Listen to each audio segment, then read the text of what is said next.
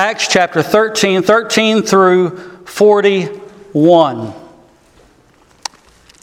Now Paul and his companions set sail from Paphos and came to Perga and Pamphylia, and John left them and returned to Jerusalem. But they went on from Perga and came to Antioch and Pisidia. And on the Sabbath day they went into the synagogue and sat down. Let's pray. Father, we love you and we thank you for your word.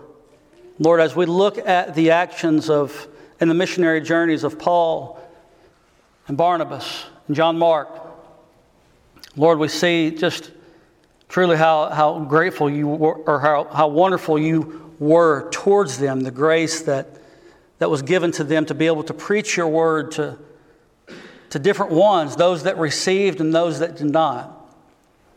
Lord, you gave them power, and it's just a beautiful thing to look at these scriptures and to ponder them. And so I ask, Lord God, that you just empty me of myself, Lord, that you would be able to receive glory and honor today through your word.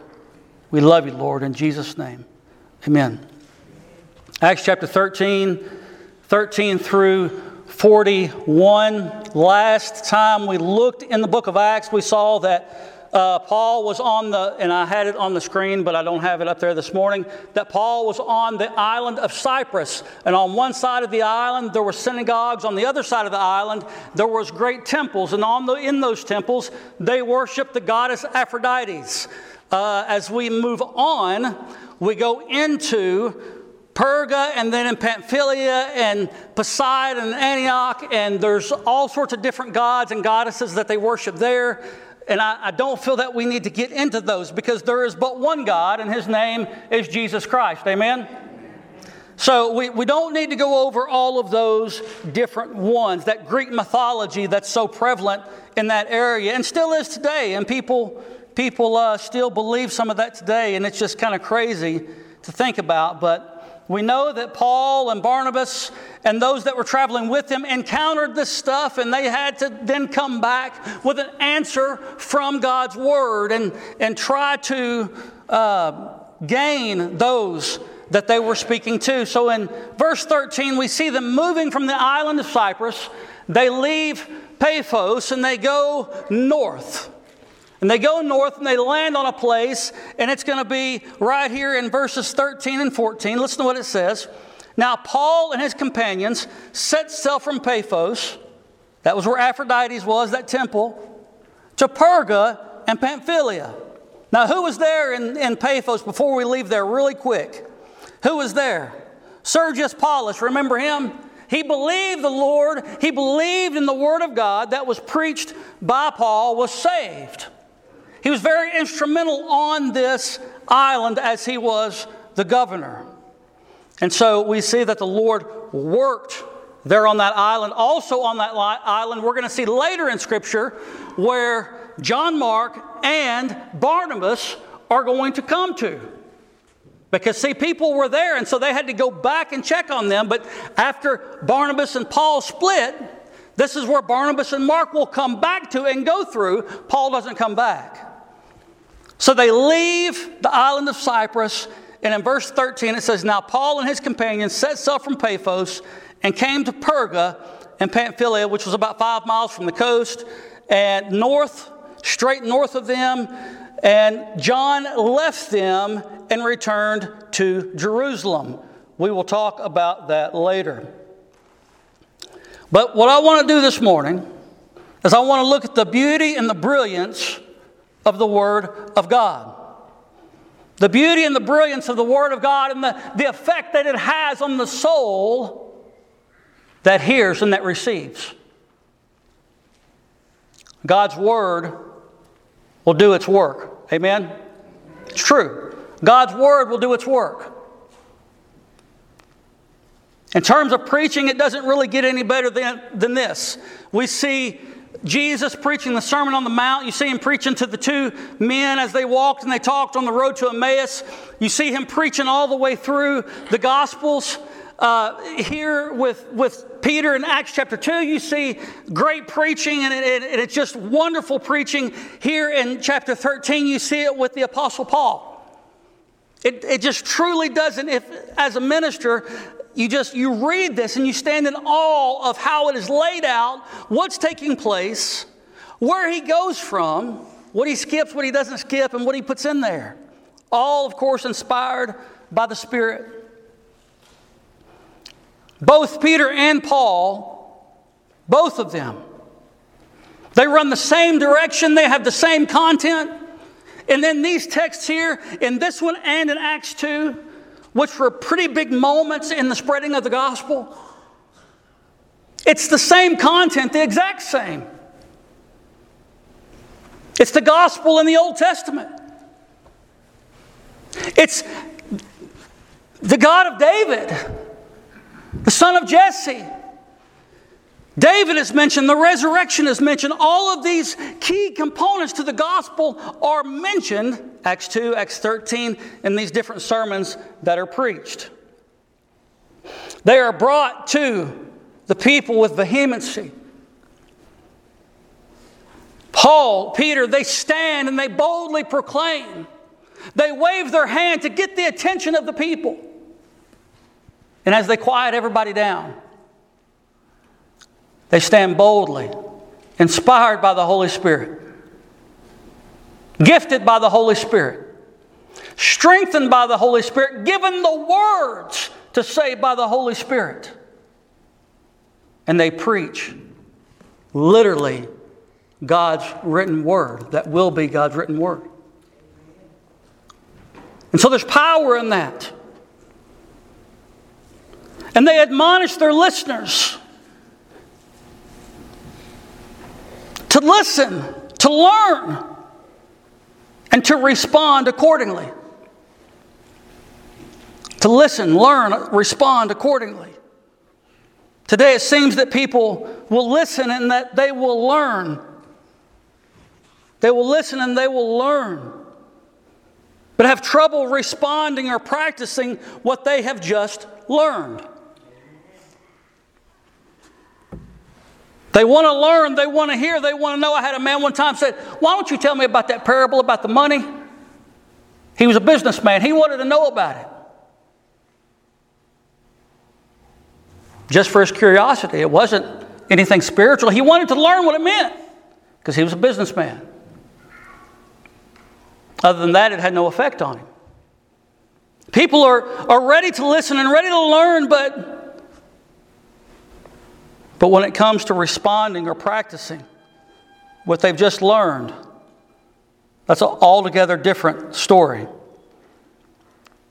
Ever learning, but never coming to the knowledge of the truth. You see it in people all the time. You see it in those that their career is to go to school.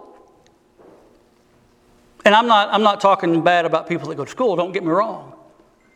But they go from one major to another, and I think more than anything, it's just their shuck responsibility so they don't have to work. But nevertheless, they go to school and they make a career out of it. Always learning, always receiving, always taking in. But they're never satisfied. Ever. They never come to the knowledge of the truth. This behavior is practiced in our text in 13 through 41, but it's also practiced in our life today. People hear the Word of God. They listen to the Word of God. They can even learn the Word of God. But for whatever reason, it doesn't bring them any closer to the knowledge of the truth of God. They don't have a heart that can receive. So we see this behavior in our text and we see it in our society. We see it in the church. We see it all over the place. 13 through 41 is a prime example of that. They read the law, they read the prophets, but are no more enlightened than they was when they went in. These are people that knew the law, people that knew the prophets, they knew the Word of God, but they were in darkness. Church people. People that attend, people that listen, and people that hear, but people that don't understand. And I praise God that the Lord sent Paul where He did. I praise God that the Lord sent these missionaries out. Think about it. Without missionaries, where would you be? Without missionaries, where would you be? Without the preaching of the Word of God through missionaries, where would you be? So we see Paul and Barnabas and John Mark. We see these men that go out and they preach the Word of God. But we see this in this text, this prime example of those that listen, those that read, those that understand what it's saying, but they don't have a heart understanding of it. Listen to what it says in the text. Verse 14, but they went on from Perga and came to Antioch and Pisidia. Doesn't mention a whole lot there in Perga that they did. And on the Sabbath day, they went into the synagogue and sat down. This is the Jews' Saturday. This is Saturday, the Sabbath, okay? And on the Sabbath, they went into the synagogue and sat down. That is Saturday. Paul and his men that were with him, they decided to go where the Jews were because they have a relationship with Jewish people because they were Jews, right? And so they know the law. They know all the prophets. They know these scriptures like the back of their hand. Paul was a genius. And so if there's anybody that could relate to the Jewish people, it was the Apostle Paul because he knew exactly where to start from. Also, he was inspired by the Spirit.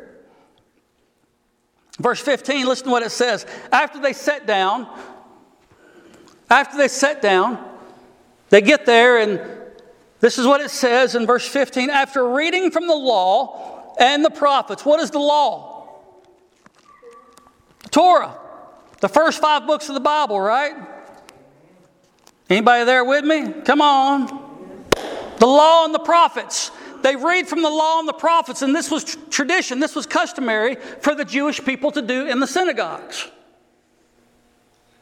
How fun would it be if I just stood up here? You may not like me now, that's fine. But how fun would it be if I just stood up here and went to the back of the Bible and said, turn with me to Exodus chapter 20. We're going to read the 10 Commandments, and that's it. That's it.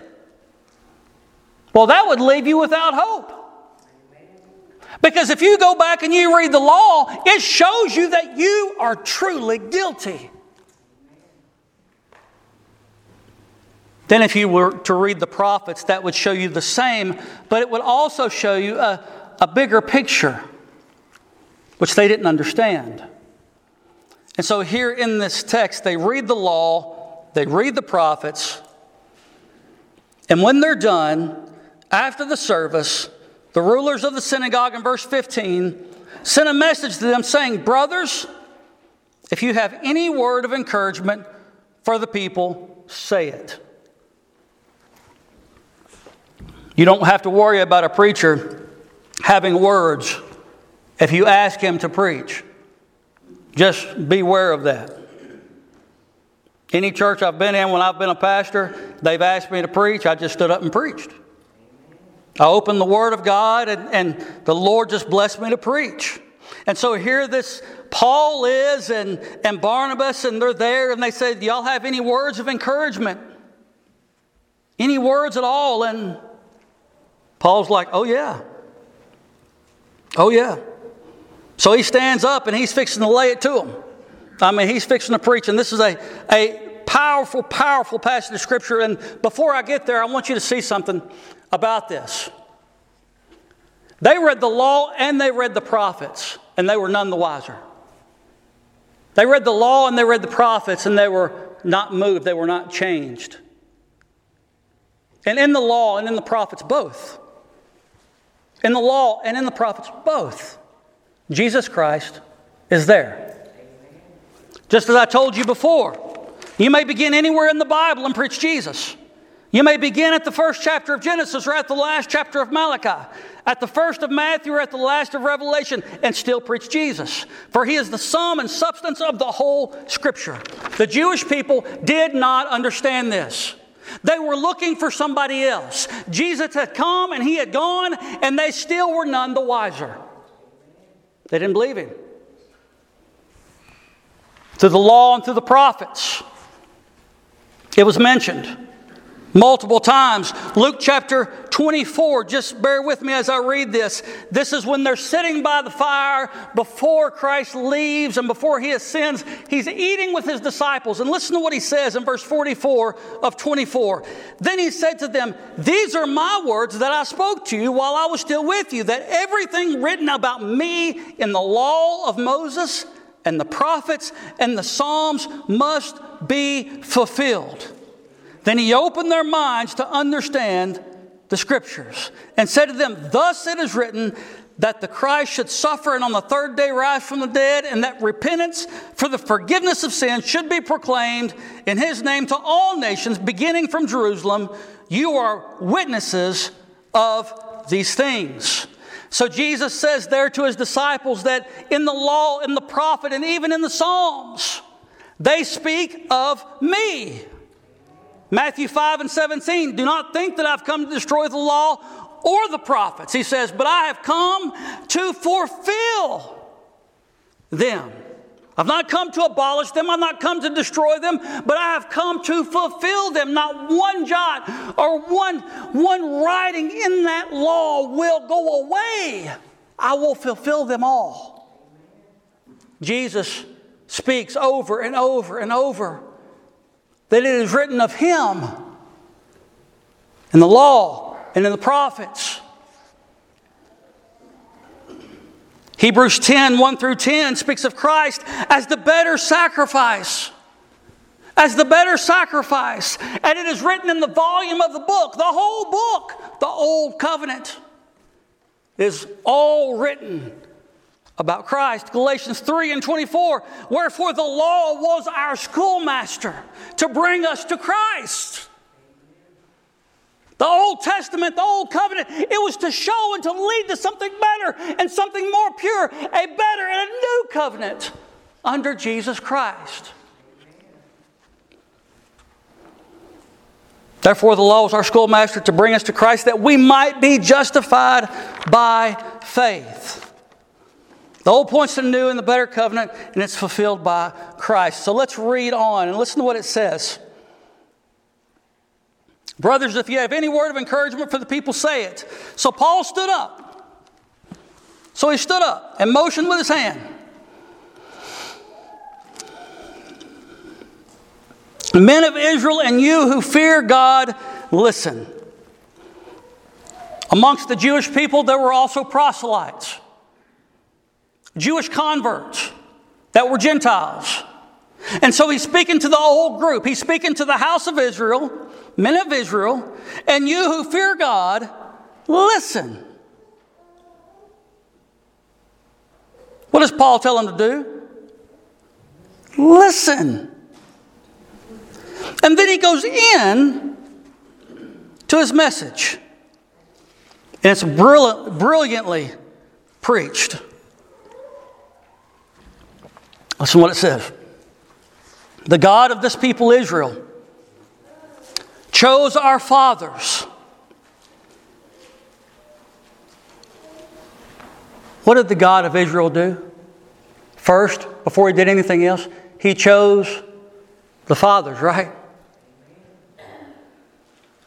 They didn't do anything to deserve that choosing. They didn't do anything to merit that. God looked down on Abraham and he chose him. And he said, "Come away from your people.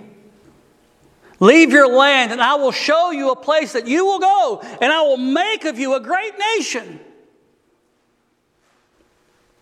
From Abraham to Isaac and to Jacob. And then to the 12 tribes, all the different ones that came from him. And they're represented here in this one synagogue. There's people from the Jewish lineage, from Israel, that is all right here. The God of this people Israel chose our fathers and made the people great during their stay in the land of Egypt. And with uplifted arm, He led them out of it. And for about 40 years, He put up with them in the wilderness. I love that. He long suffered with them. He forbeared with them, right? Aren't you glad that the Lord is someone who can forbear with you? I am. Because He would have done away with me a long time ago. But He forbears and He puts up with my shenanigans. Any of y'all got some shenanigans? Crystal raised her hand and waved it. We got shenanigans. We got sin that comes out and that we should be put away for. But the Lord has put up with that. And after destroying 7 nations in the land of Canaan, He gave them their land as an inheritance. All this took about 450 years. And after that, He gave them judges until Samuel the prophet. Then they asked for a king. God wasn't good enough for them. They wanted someone to worship, someone that they could lay eyes on, someone that was head and shoulders above the rest. And they got that someone, and his name was Saul, and he was from Kish, son of Kish, a man of the tribe of Benjamin for 40 years. That was verse 21, 22. And when He had removed him, He raised up David to be their king, of whom He testified and said, I have found in David the son of Jesse, a man after my heart, who will do all my will. So when we get into this speaking about David, it's going to be showing us Christ Jesus, what is to come. Verse 23, of this man's offspring, God has brought to Israel a Savior, Jesus, as He promised. And this is one thing I love about our Lord. His promises don't change. They are yes and they are amen, and they will be for all eternity. From old, He promised that Jesus would come and that it would come from this lineage. And I've not got time to go over that whole lineage. But He did come through that lineage. He promised it and it happened. They're yes and amen. And it's also, it's wrote down in Scripture. Isaiah 7 and 14, Isaiah 8 and 10, Isaiah 9, 6 and 7, that this would happen, and it did come to pass. He promised it and it happened. Verse 24, before His coming, John had proclaimed a baptism of repentance to all the people of Israel. And as John was finishing his course, he said, what do you suppose that I am? Am I not He? No, but behold, after me is one coming, the sandals of whose feet I'm not worthy to untie. John speaks of Christ. Brothers, sons of the family of Abraham, and those among you who fear God. So he speaks to the Jews, also to the proselyte Jews. Those who fear God, and to the family of Abraham, to us has been sent the message of this salvation. He says we are partakers of it first. We are Jews, and that's where it went to first. We are partakers of it first. We're going to see later where it's going to go to the Gentiles, because they didn't want to have anything to do with it. 27, for those who live in Jerusalem and their rulers, because they did not recognize Him, nor understand the utterances of the prophets, like I said before. They read the prophets but don't understand them. They read the law but don't understand it. It all points to Christ Jesus. They didn't recognize Him nor understand the utterances of the prophets, which are read every Sabbath. Fulfilled them. They actually fulfilled the prophets by condemning Him to death. They didn't even know they were doing it. They fulfilled the prophets by condemning Him to death. And though they found in Him no guilt worthy of death, they asked Pilate to have Him executed. And when they had carried out all that was written of Him, what was written of Him? Well, you see it in Psalms 22. That's just one example. I read to you before we started this morning of several other examples in the book of Isaiah. Jesus said in Psalms and in the law and in the prophets. Psalms 22, it's in great detail the crucifixion of Christ. And when they had carried out all that was written of him, they took him down from the tree and laid him in a tomb. And our Lord was dead.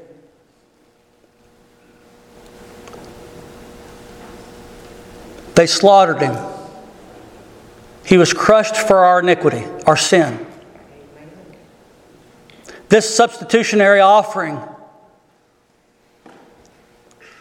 was perfect, and it had to be, to pardon you and to pardon me.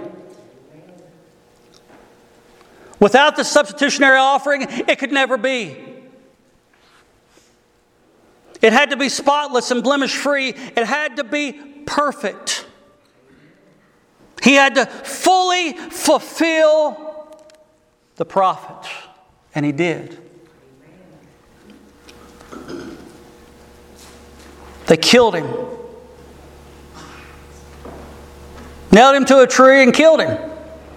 Laid him in a tomb that wasn't his own. Only 2 people was there to bury him. Talk about a big funeral. There was only 2 at his.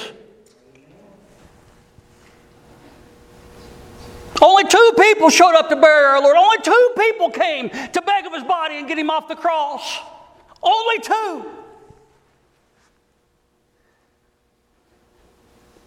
They put him in the ground. Rolled the stone over in front of him. And laid him to rest. Verse 30. But God raised him from the dead. See, the common theme that Peter has and the common theme that Paul has is the common thing that Jesus did for us, and that was raised from the dead. Without it, we could not be justified. Without it, that would mean that there would have been something wrong with the sacrifice.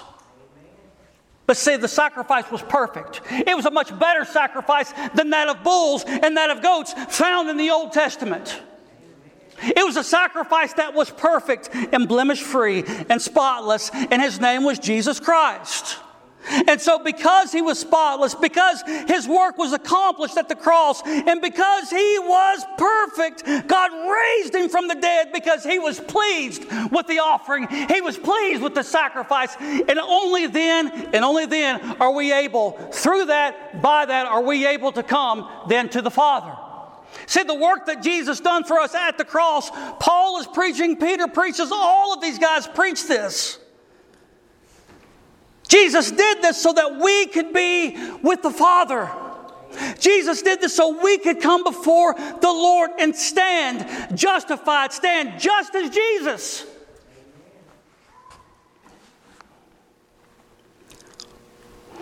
But God raised him from the dead. And for many days he appeared to those who had come up with him from Galilee to Jerusalem, who are now his witnesses to the people. Just as I read to you in Luke 24, Jesus said that they would do this and that they would bring good news. 32, listen to what it says, and we bring you the good news. There's no bad news here. There is no bad news. It is good news that can only come from a good God. Good news that what God promised to the fathers, this he has fulfilled to us, their children, by raising Jesus. As also it is written in the second psalm, you are my son, today I've begotten you. Psalms 2. Verse 34, and as for the fact that he raised him from the dead, no more to return to corruption. He's not talking about David anymore. He's talking about Jesus. He raised him from the dead, no more to return to corruption. He has spoken in this way, I will give you the holy and sure blessings of David. That's the new covenant and salvation only in Christ Jesus. And that's what Hebrews 10:1 through 10 is speaking about.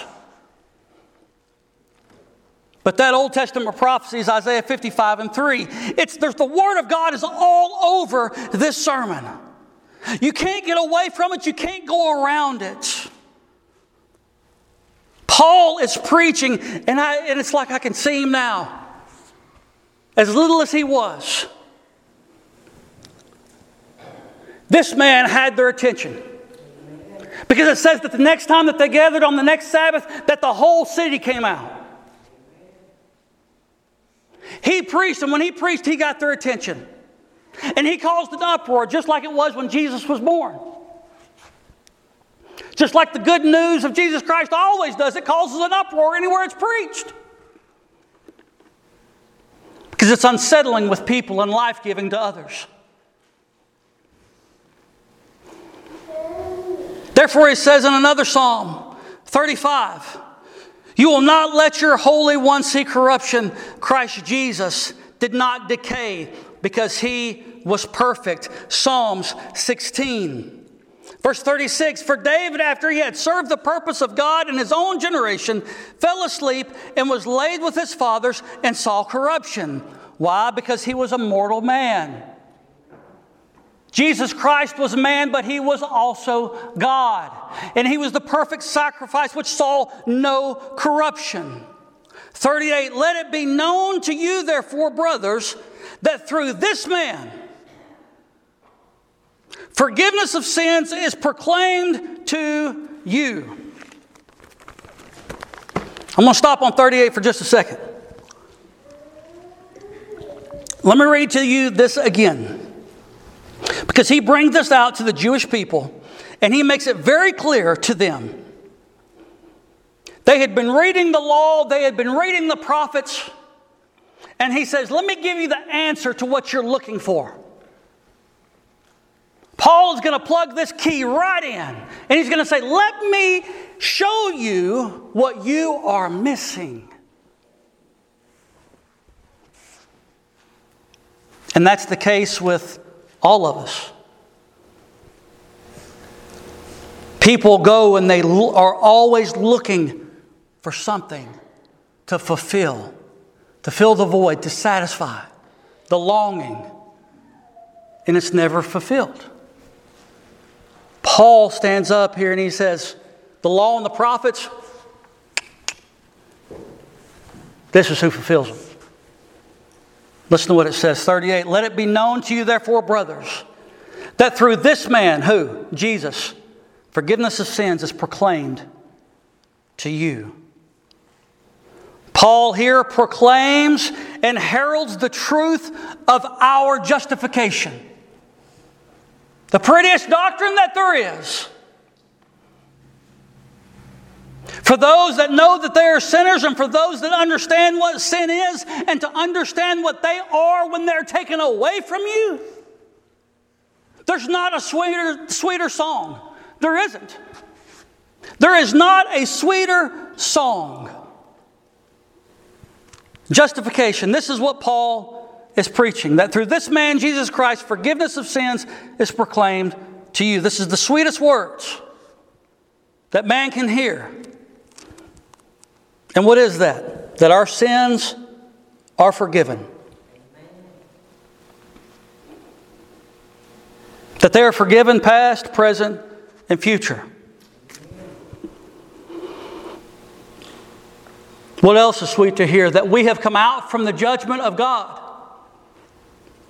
That we are no longer underneath the impending judgment of a good God, of a jealous God, of a strong and mighty God.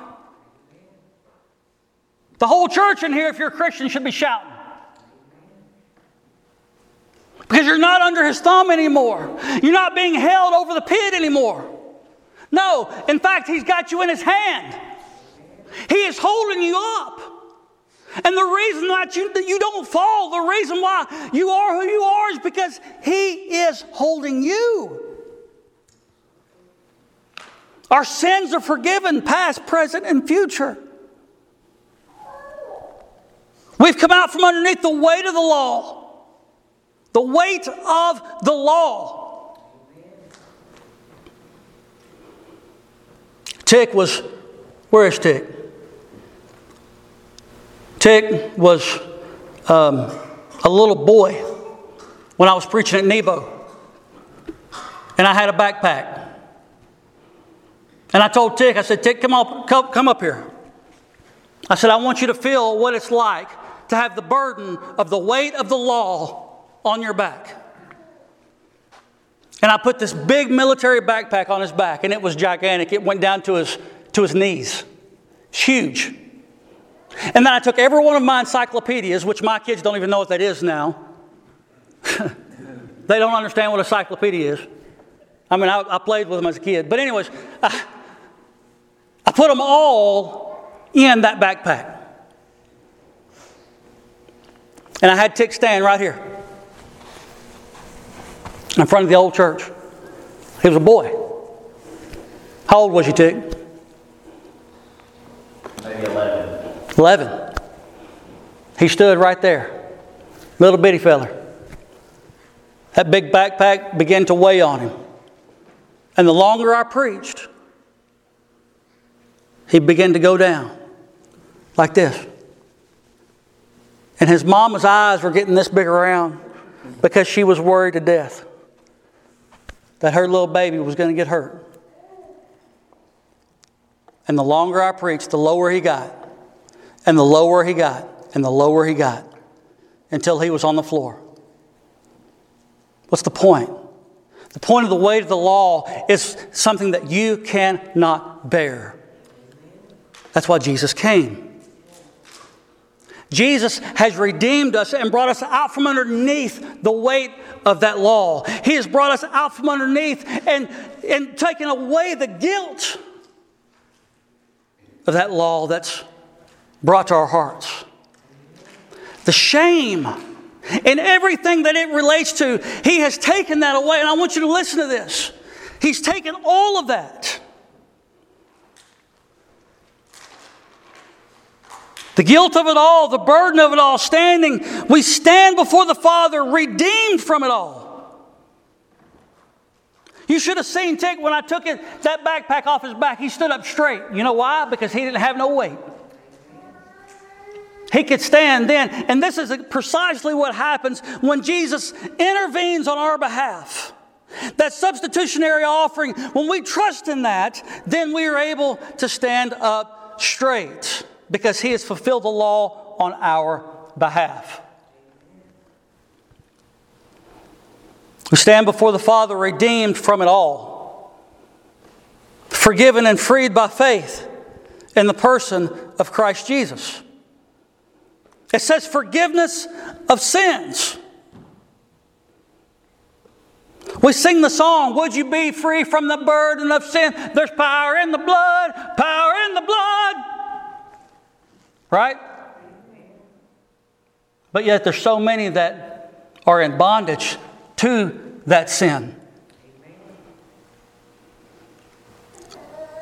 See, what Paul was doing when he preaches here, he is showing them that sin. He is showing them that they cannot fulfill that law. They cannot fulfill what the prophets were speaking of. But what all of that was pointing to was the one that could fulfill it, Jesus Christ. And he says He comes to offer forgiveness of sins. That through this man, forgiveness of sins is proclaimed to you. All that is against us, all that has been laid to our charge, Jesus took upon Himself. And in exchange imputed righteousness on our behalf. We didn't earn it. We didn't do anything to obtain it. He died for us. He took our sins away from us. And He imputed righteousness unto us by a look of faith unto Him. Verse 39, listen to what it says. And by Him, Jesus, And by Him. Only Him. There's nobody else. There's not a bunch of roads that lead to heaven. There's only one. And it's Christ. And by Him, Jesus, everyone who believes. Everyone who believes. In John 3:16, you see the whosoever. Everyone that believes. It's the same thing. Whosoever believes, everyone that believes is freed from everything from which you could not be freed by the law of Moses. Do we see that tongues frees us from the law?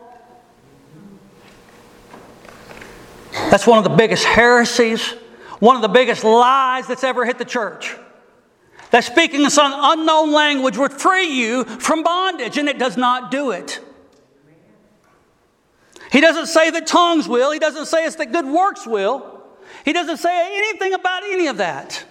This is what Paul, the apostle, says. And by Him, everyone who believes is freed. Free at last. Free at last. Good God Almighty, I'm free at last.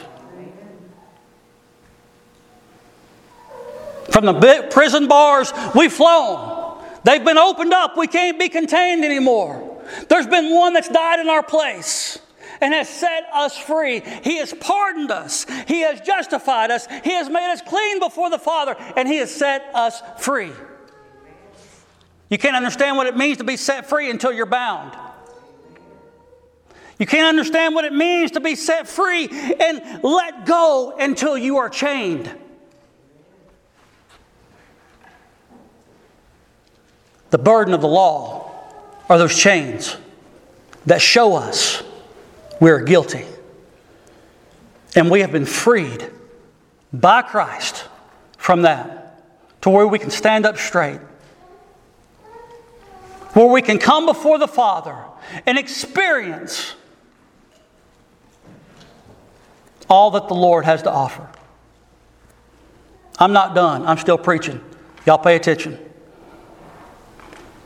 Forgiveness of sins, and by Him, everyone who believes is freed from everything. Do you see that? From everything. From which you could not be freed by the law of Moses. So Paul here inserts the most valuable piece. Your reading of the law, your reading of the prophets, but that won't free you. Only the one that fulfills both of them can do that. And His name is Christ. And then he gives them a stark warning. Listen to what it says in verse 40. Beware. This is the end of his message. The end of his message, he says, beware. Therefore, lest what is said in the prophets should come about. At the end of his message, after he tells us the truth, after he inserts the piece of the puzzle that we so desperately need, that people have longed for and looked for years, this fountain of youth that nobody seems to find, Paul has the answer. Paul has the key. And his name is Jesus. And right here, he says this in 40. Beware, therefore, lest what is said in the prophets should come about.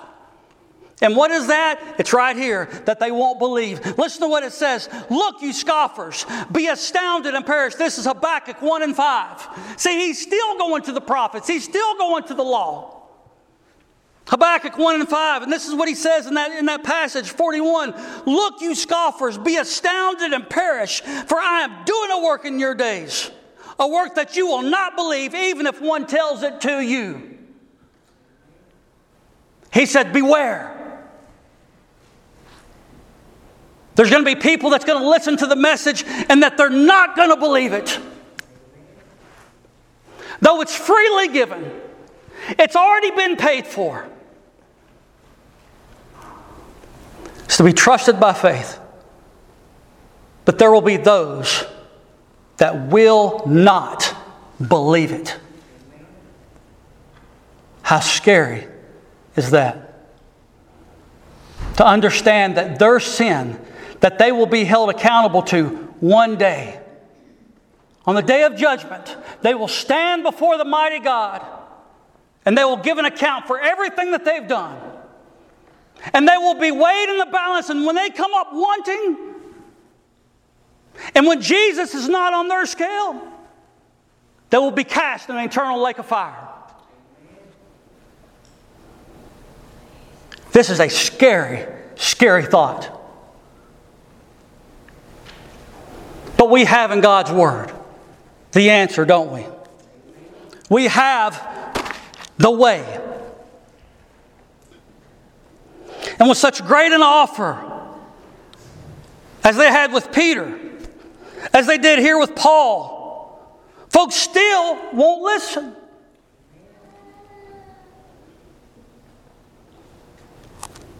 Why? Let me tell you why.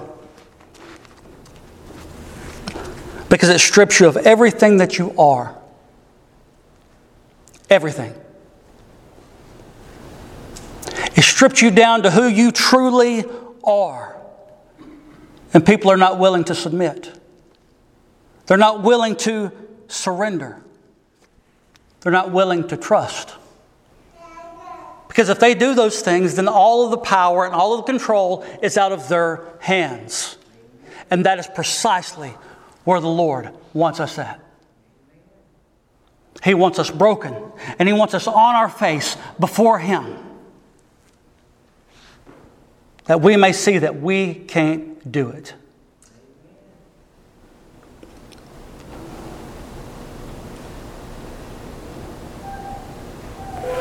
Matthew chapter 4 and 17. When Jesus began to preach, it's recorded in Scripture before He gives His Sermon on the Mount. In chapter 5, 6, and 7. In 4 and 17, He says, "Repent, for the kingdom of heaven is at hand." Repent. To turn. From everything you are, from everything you want to be, from everything that you are. Repent, turn from that, and follow after Him. Because everything's at stake. Everything. Repent, for the kingdom of heaven is at hand. I cannot stress to you the seriousness of this text.